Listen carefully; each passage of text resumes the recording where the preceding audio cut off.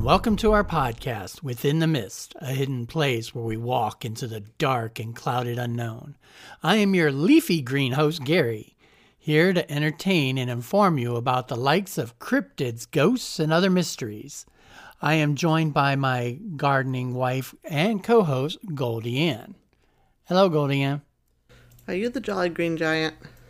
I have been accused of that many times. Okay, thought so. Well, when you're 6'3", you get called all kinds of nicknames. Well, for other news, other than my childhood trauma, I do want to remind you that our YouTube channel is up and running with over 200 TikTok videos already transferred over. And I am working on editing the podcast so that we can start having visual versions of our podcast on there as well. So if you're the type that likes to see visualizations and such of the podcast, that'll be on the YouTube shortly. And also, hopefully, I'll start being able to add our Thursday interview sessions, which honestly are going very well. I think so. So, yeah, we've done our first 2 already, and we've done interviews with a large number of other people. So I think I almost have enough interviews to finish out the rest of this year. That's awesome. But we still need listener stories. So if you have your own encounter with a creature in the woods, a ghost story, a family ghost story, or maybe you have seen a light in the sky, please email us or get in touch with us through our social media. Share your story. Either write it down and we'll tell it for you, or we'll record your version of it to place on our Thursday interviews. Please, we really want to hear, the listener stories that are out there. Okay, Goldie Ann. Oh, God. Your favorite time of the episode. I have a whole garden worth of cryptid plants for today's episode. Oh, yeah? But I was wondering, do you know which is the fiercest type of plant? The Venus flytrap. That's a close second. Okay. But the fiercest type of plant? A dandelion. Oh, God. Roar. Oh, please. The roar didn't make it better? Mm-mm. Roars always make it better. The roar kind of made it a little more comical. Yes, I agree. Okay, thank you.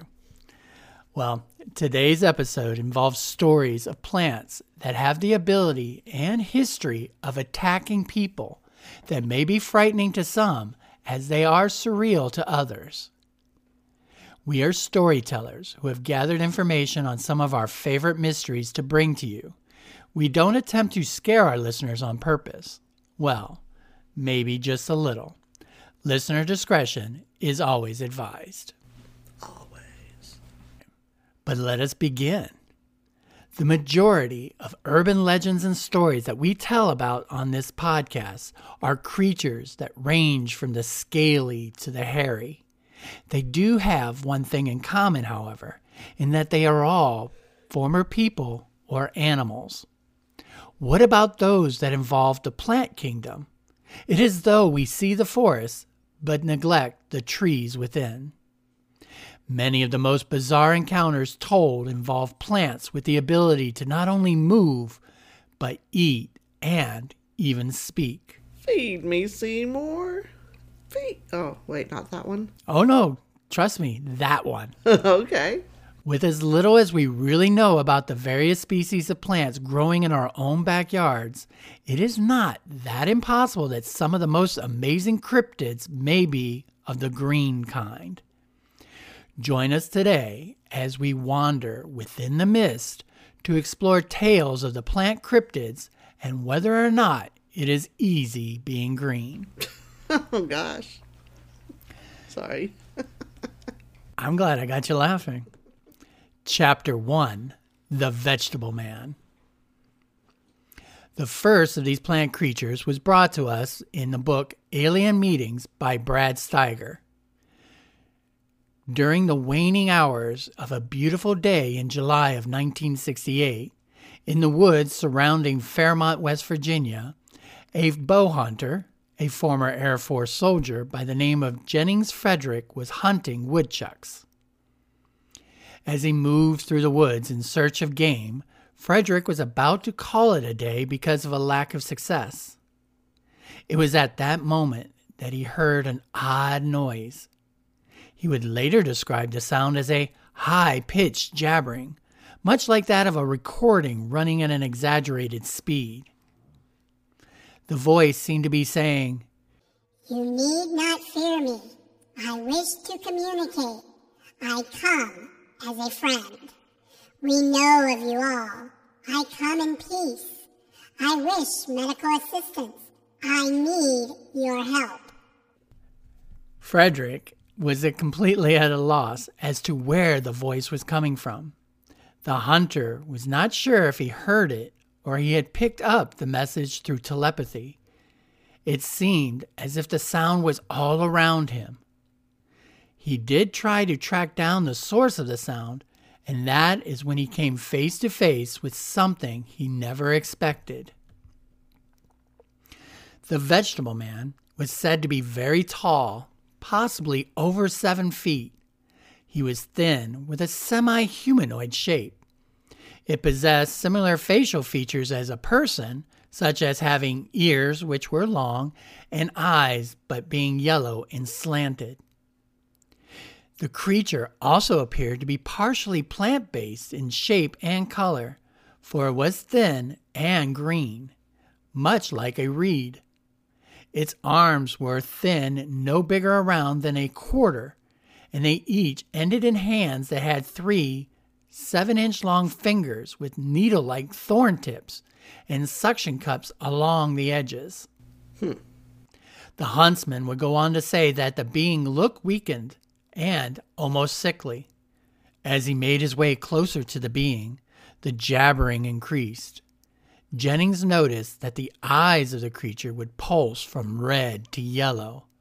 They were rotating in a hypnotic orange circles.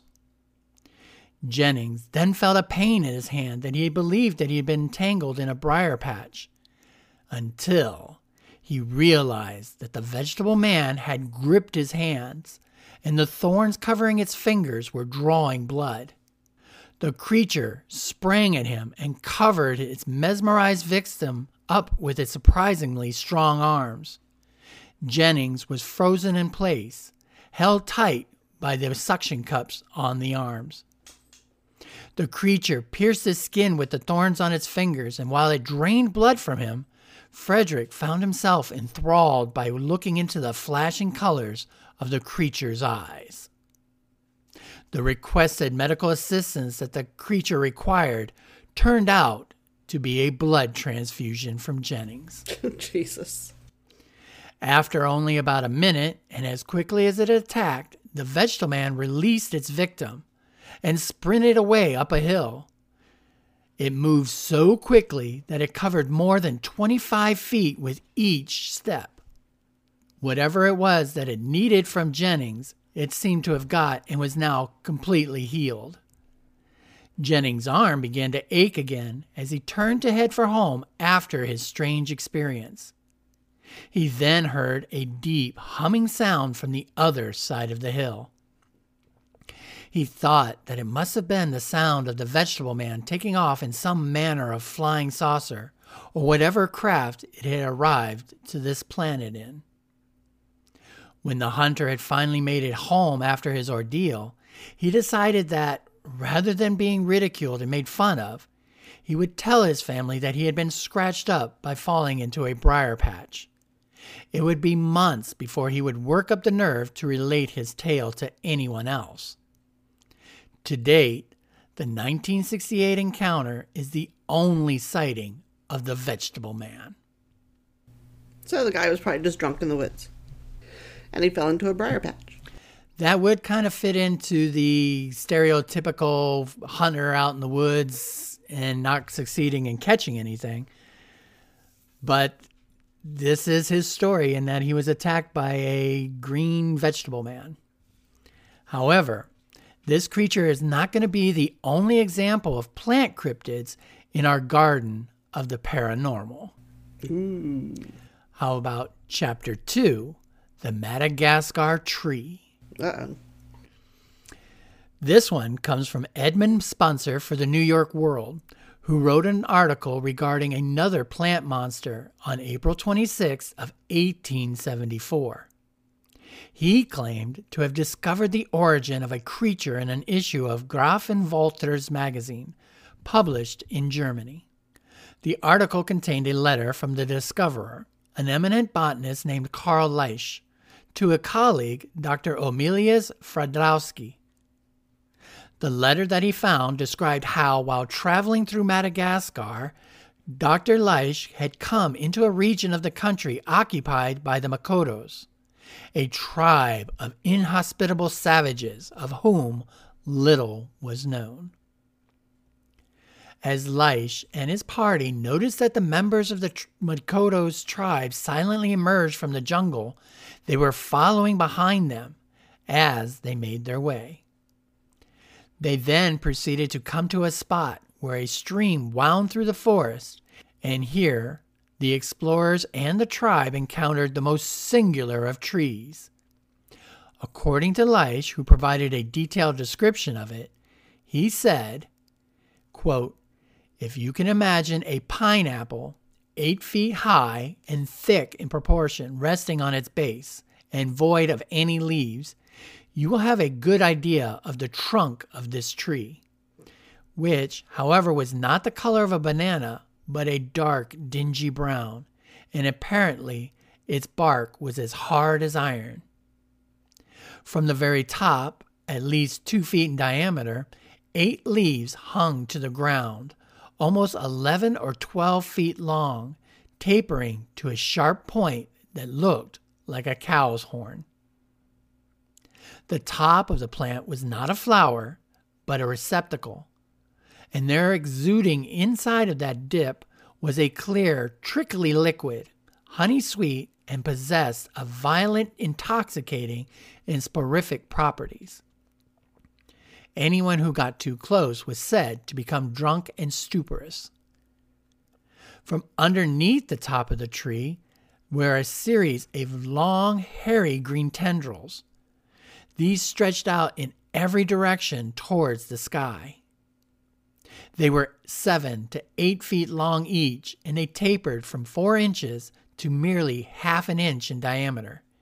Yet they were stretched out so stiffly that they resembled iron rods reaching towards the sky. The rods twirled and twisted with an incessant motion, almost suggesting that they were serpents dancing on their tails. It was after the discovering of this tree that Leisch witnessed the most terrifying aspect of the Madagascar tree's purpose. This is a horrible visualization. In what way? Do you have any pictures of it? I'm probably sure I could come up with some. Okay. But basically, you're looking at a big fat trunk, Yeah. and the top having tendrils reaching down around it. Oh, I know. That's what I mean. I can see it in my mind. I want to see what it, other people see. Well, then I will find a picture and put it in the show notes. Cool. What I don't have pictures of is what happened next. Uh-oh. Well, it seems that the Makotos, when they saw the Madagascar tree, began shouting, Tepe, Tepe. Then they surrounded one of their women and forced her at javelin point to climb the tree until she reached the very top of the cone that contained the sweetly smelling liquid. Tsik, Tsik. The Makotos cried, which meant drink, drink. Obediently, the woman drank of the liquid at the top, and then, almost instantly, the slender branches of the tree came alive. They quivered and moved on their own and seized the woman at the top of the tree. The slender, delicate vines, with the fury of starved serpents, quivered a moment over her head. Then, as if on instinct, with a demonic intelligence, they fastened upon her in sudden coils, round and round her neck and arms. She screamed, but the tendrils gripped her tighter and tighter. They strangled her until her cries became a gurgled moan. The tendrils, one after another, like great green serpents, with brutal energy and infernal rapidity, they rose and retracted themselves and wrapped her around in fold after fold, ever tightening with cruel swiftness and savage tenacity of an anaconda fastening upon their prey. The constriction of the vines caused the fluid of the tree to stream down its trunk, also caused the crushing of its victim. The sap and the blood mixed together, oozing the viscera of the victim. The Makoto tribe rushed forward to drink this mixture of blood and tree fluid. Then, according to Dr. Leish, there ensued a grotesque and indescribable, hideous orgy. Oh, boy. Leish concluded his letter by explaining that he studied the cadaverous tree for 3 more weeks, during which time he found several other, smaller specimens of it in the forest. He saw one of the trees even eat a lemur. Further expeditions into the jungles of Madagascar have been unsuccessful in their attempts to bring back a specimen of this monstrous plant. Madagascar, Land of the Man-Eating Tree, is a book that provided even more information about this carnivorous plant. It was written by Chase Osborne, who had been a governor of Michigan. Osborne claimed that both the tribes and missionaries in Madagascar knew about the hideous tree, and he also repeated the above Leish recount. Now, the validity of the existence of such a creature continues to be debated. Even when the current literature journal came out 14 years later after the story, it claimed that everything was a work of fiction by Edmund Spenser. Others are not quite so sure which to believe. I think that's crazy. Very scary. Could you imagine if it was real? Well, some people think it is. I don't. Well, then I will let you lead. Weird. I'm going to let you lead the way then when we go to Madagascar. But we won't have to travel to Madagascar to find another tale of a plant-like creature. There are legends of another one within the deserts of the American Southwest. Oh, boy. Chapter 3, The Cactus Cat. Meow. According to an article entitled The Cactus Cat by Henry H. Tryon in 1939's Fearsome Critters, the nearly extinct cactus cat is said to be a creature that inhabits the American Southwest states such as California, Nevada, and New Mexico, with a few sightings in Colorado. These are particularly in the area near Tucson and Prescott, though some do extend into Mexico as well. It was well known to the Pueblo and Navajo country. It's kind of weird. So it's California, Nevada, New Mexico, and Colorado. That doesn't make sense. Well, it's kind of wherever these critters, I guess, can find deserts. Or at least the storytellers are. I'm sorry? In Colorado? In I'll have to look it up. Pueblo, Colorado? Maybe. Well, the thing that these states all do have in common is the description of the creature. Okay. The cactus cat is a creature that resembles a bobcat, with its body covered in thorny hair which grows particularly long, sharp, and rigid, even on the ears and tail. These thorns make it resemble a cactus in appearance. They branch in a cactus-like fashion, having scattered thorny hairs like those growing on the ears. The distal portions of the foreleg radial bones are formed into 2 sharp knife-like blades. So where they have thorns on the rest of their bodies, on the forelegs are knife-like thorns. Okay, this is weird. I can't even picture this one. Well, imagine a cat that has thorns growing all out of it. So kind of a blend between a porcupine and a cat. This creature skillfully employs these blades in making deep, slanting slashes at the base of giant cacti. He will perform a number of these cuts in plants in a circular pattern nearly 80 chains long. But this is a plant, not a cat, right? It's kind of a blend between the two. No one's quite sure if the cactus cat is a cactus or if it's a cat that looks like a cactus. Okay. But what they do know is that it'll cut into a cactus, move on to another one until it makes a wide circle. Then when it comes back to the beginning, the sap that is exuded from the cacti first slash has fermented into a sweet, intoxicating liquid, which the cactus cat laps up as he makes his second trip around.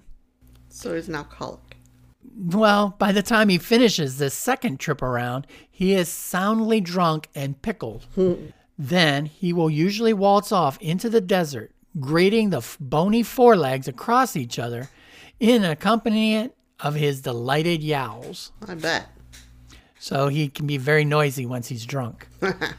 Now, in the earlier days, when the animal was more common, this feeding behavior would sometimes be disturbed by thirsty cowboys, as those that had the knowledge of how the cat's activities worked would often watch for it to make the first cut, and then they would drink from the cactus themselves. So now you have a bunch of drunk cowboys out in the desert. This denied the animal a meal, which was contributed to the decline of the cactus cat's population. So these drunk cowboys caused the cactus cat to become nearly extinct. I should warn you, though, that this activity also has its own drawbacks to people, as cactus cats were known to be incredibly territorial. Any person caught drinking from one of their cactus would be attacked, which could prove quite harmful given their spiny hide. I totally recommend Googling cactus cat. Are you looking at the pictures? Yes. They are cute. I mean, I did find some, but, some of the, ones that aren't actually the cactus cat are cute. Well, Ew, look at this one. Well, those that were attacked by a cactus cat, their bodies would be found in the sand with reddish welts appearing on their hide. Such deaths were usually attributed to a severe attack of prickly heat. But the old-timers knew better. They knew it was caused by attacks of the cactus cat. Now, if a cactus cat is left undisturbed, they will make their homes inside of a hollowed-out saguro cactus. They'll feed on the cactus juice and eat any insects that land on the plant. When they're ready to mate, males will carve up the cactus even further and let the scent of the fermented cactus juice draw in their mates. So they're basically trying to get their females drunk. Well, yeah. How else are they going to do it? Well, they do mate for life, and the lifespan of a cactus cat is said to be about 20 to 30 years. When producing young, they will be born in a litter just like normal cats, and are often indistinguishable from a regular cat when born, because they are blind and they don't have the spiny fur at that time. Do you imagine finding one and taking it home? A kitten, Yeah. and then it starts growing in spines and blades on it. That could be a little bit intimidating. The good news, or bad news, how you want to look at it, is that cactus cats are generally assumed to be fictional. Ah, well, darn. Well, they're tall tales of a creature created by the cowboys and the pioneers of the 19th century. What you saw, Goldie Ann, is that today you can purchase cactus plants shaped like the legendary creature to have for your very own. So not all plant cryptids are as cute and cuddly as the cactus cat. Some can be quite eerie. I want one. Do you want a cactus that's shaped like a cat, or do you want a cactus cat? I want a cactus cat. Could you imagine accidentally... Oh, no. Stepping on them? Or worse, we have a cat of our own, Obi, and he loves to jump on our laps. And Could you sleep in imagine a one bed. of these doing that? Yeah. That would not last long. Chapter 4, The Moss Man. Not to be confused with Mothman. No, definitely not the Moss Man. Now, the Louisiana has their version of a moss man known as Père Malfait. But we're going to talk about the plant cryptid that has been spotted in and around the state of Florida. Oh. The legend of Florida's moss man has been around for quite some time and may even date back to the 1500s. Over the years, indigenous tribes around Crystal River area have passed down stories of seeing a large creature covered in moss with eyes that burn like fire. Goldie Ann and I have actually kayaked Crystal River, so I guess the next time we go, we'll have to be a little bit more observant to the trees and moss around us. Yeah, because I was just thinking, remember when we were... No, that was Wakiba. Never mind. Well, I mean, that could be the same area. thing, yeah. We were kayaking down Wakiba, and you got stuck in that big plant. And I was scared. Yes, but it didn't move and it didn't have eyes. No, but it was a big plant. Well, in most cases, the sightings of a moss man have been around bodies of water, such as the Florida Cavern State Park. This 6 to 7.5 foot tall creature is described as a large humanoid entity.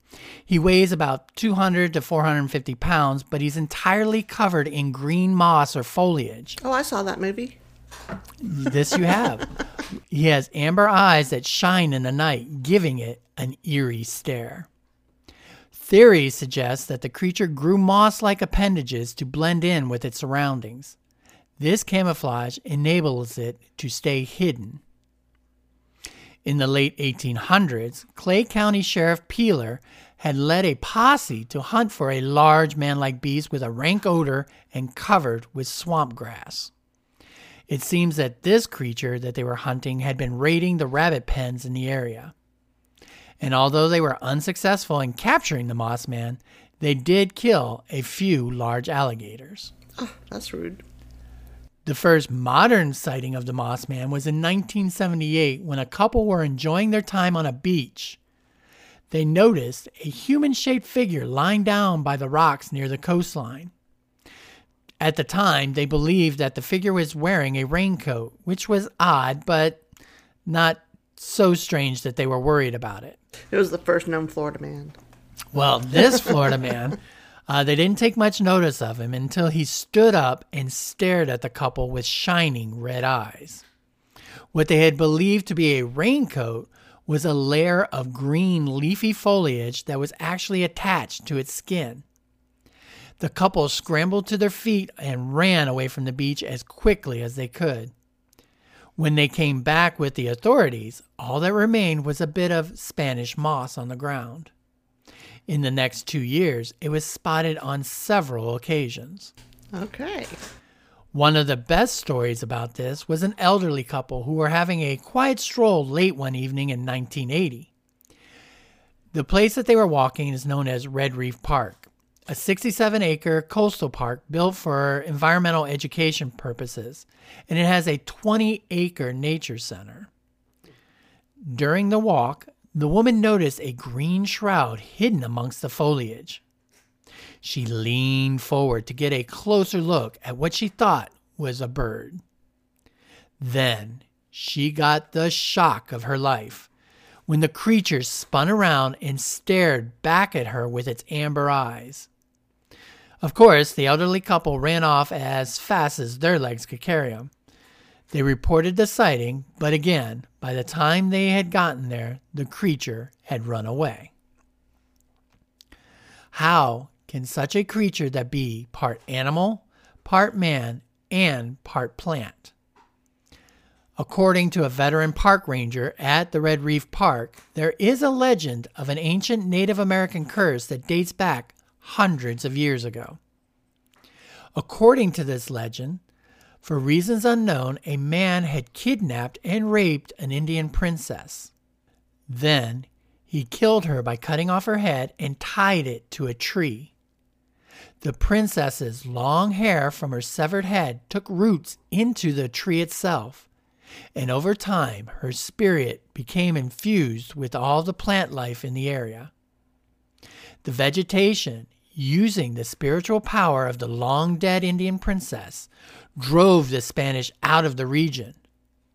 So, inspired by the story of the princess and the bloody tale of her revenge, a Florida witch doctor brought to life a terrible creature made of seaweed to seek out any remaining Spaniards and kill them all.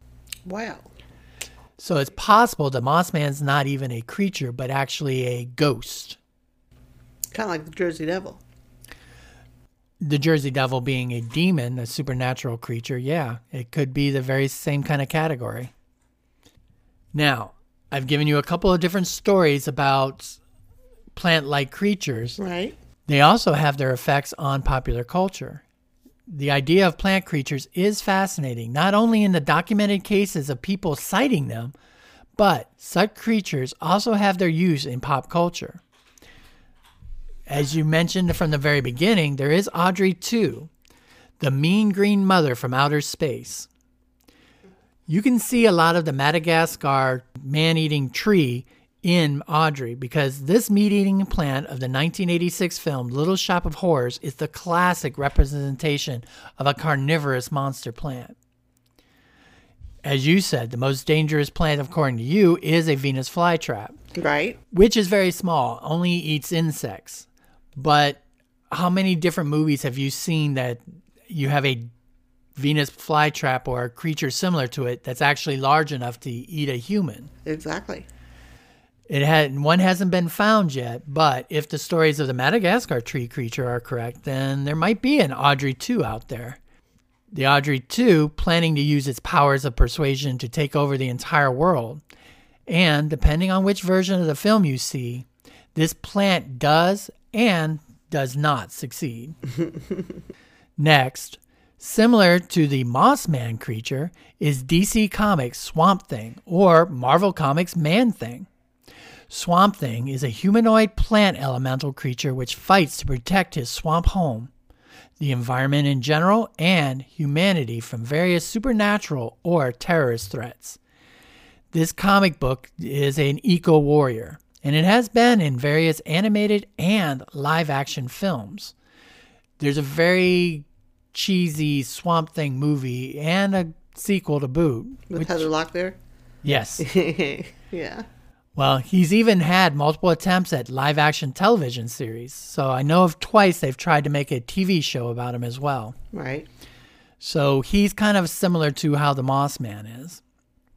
On the other side, you have the Man-Thing, which is the Marvel equivalent. This is Dr. Theodore Ted Salas, who's a large, empathic, humanoid swamp monster that lives in the Florida Everglades near Seminole Reservation of Florida. Familiar. So he's very similar to the Moss Man. He was utilized in a film called Man-Thing, which was made in 2005, generally forgotten. But he was much better represented in the recent Werewolf by Night special on Disney Plus, and they did an amazing job on him in that show. I haven't seen that. Oh, you definitely need to see it just to see the Moss Man himself. Yeah. Even the cactus cat has been utilized in various cartoons due to its cute yet mischievous nature. But we can't talk about plant creatures and popular culture without mentioning the favorite of all plant-based characters, Guardian of the Galaxy, Groot. I'm surprised you didn't jump in and talk about him right from the beginning. Yeah, I never even thought about Groot. He's too good. He's not a monster. He's an extraterrestrial tree being, so he's very similar to the Vegetable Man. But he, instead of sucking the blood out of hunters, Groot teams up with the Marvel Comics Guardians of the Galaxy in various films and comic books. The most remarkable characteristics is that the only thing he ever says is, I am Groot. There you go. Which is meant to convey everything that he wants to say. So there you have it. You have a bunch of cryptids that are plant-based, but are also demonstrated in popular culture. So it's kind of nice to see the similarities between the two. Well, if it was true, it'd be horrifying. How do you know they're not true? Because I've never seen one. Well, I just can't imagine that being true. I mean, come on. We would have found them by now. Well, plant creatures would be harder to find because they could disguise themselves as the foliage around them. Okay. Like Divine Animal Kingdom? Ooh, Divine, which is a, what do they call him? A play actor or cast actor? I'm sorry? Just a character? All right, well, Divine is a character in Animal Kingdom of Disney, and she walks around on stilts for her arms and her legs, which makes her very tall and elongated. She's also decorated all in green with vines, and she blends in with the foliage perfectly. And yeah, she is definitely a great example of camouflage and just appearing out of nowhere, and fascinating to see when you do find her.